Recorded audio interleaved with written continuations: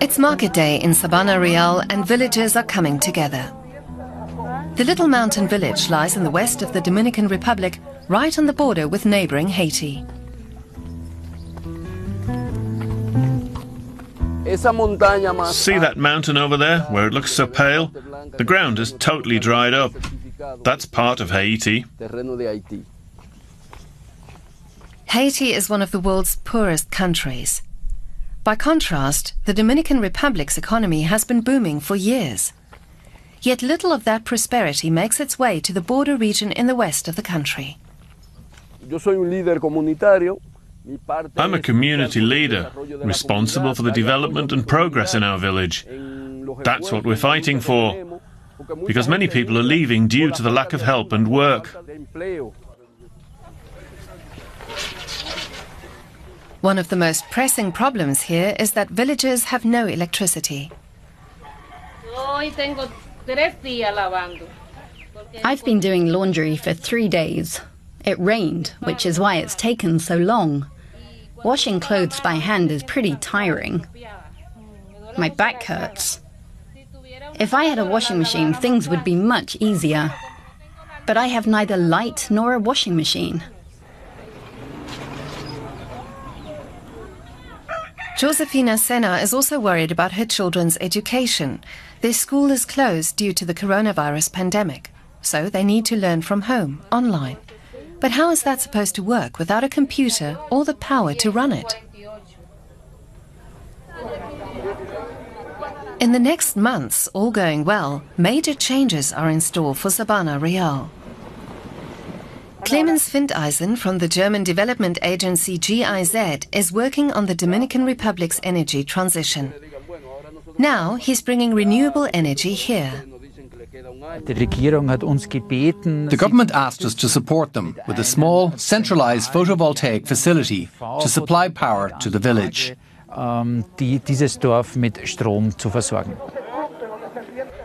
The villagers have had some experience with solar energy. They pooled their money to install solar-powered streetlights. Building roofs were also equipped with mini solar panels years ago, though most were stolen, sold, or no longer work. But that should change in the future, thanks to improved technology. A centralized solar power plant will deliver electricity right to people's homes. Sabana Real will have its own power grid.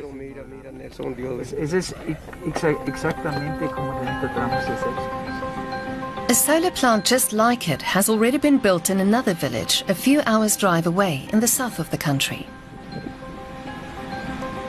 Thanks to the sun, 50 families here will soon have electricity and internet access. Each family will pay a monthly fee. This money will ensure the system's sustainability. If something needs repairing or replacing, they'll have enough resources to restore the entire system over time. Renewable energies are gaining ground throughout the country, but it's just the start of a long journey. 85% of the Dominican Republic's energy still comes from fossil fuels.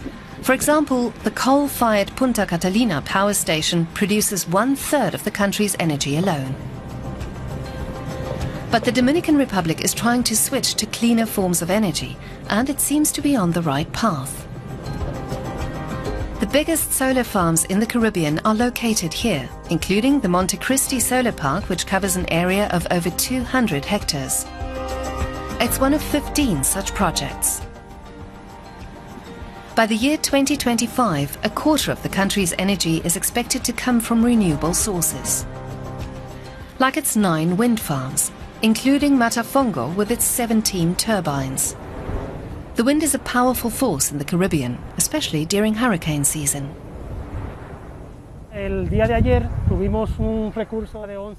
Yesterday we had a wind speed of 11 meters per second, and our facility was going at full tilt.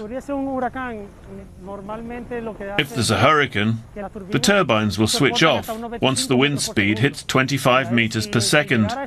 It's a self-defense mechanism. But wind is hard to control. That's why the laws of the land refer to renewable energies as energías non gestionables, energy sources that are unmanageable and therefore unreliable. That got stuck in people's heads a bit. So, especially at the start of this project, there was clear resistance to this variable, renewable energy because of the fear of its impact on the quality of the power network. In the capital, Santo Domingo, there's now a central control centre which helps provide a better overview of the energy supply. How much energy is currently being produced by the big coal and oil power plants? How much by carbon-neutral facilities? The biggest challenge is to calculate the power being generated at the big solar parks. 1 minute a solar power plant can be producing a lot of energy. But then a cloud comes and suddenly there's less. And there's nothing the operator can do to control it. The more data they receive, the smaller the difference between prediction and reality. Little by little, trust in wind and solar power is growing. In Sabana Real, people are already sold on the new solar power plant. The village elders have already picked out a place for it. Because if folks have electricity, they won't want to flee their village, says Nelson Rosado. No one wants to leave their community. There's no better place than here. It's quiet and free of air pollution. All we need is a better quality of life. As many as 300,000 people in the Dominican Republic still live without power, though soon 50 more families will be enjoying the benefits of electricity.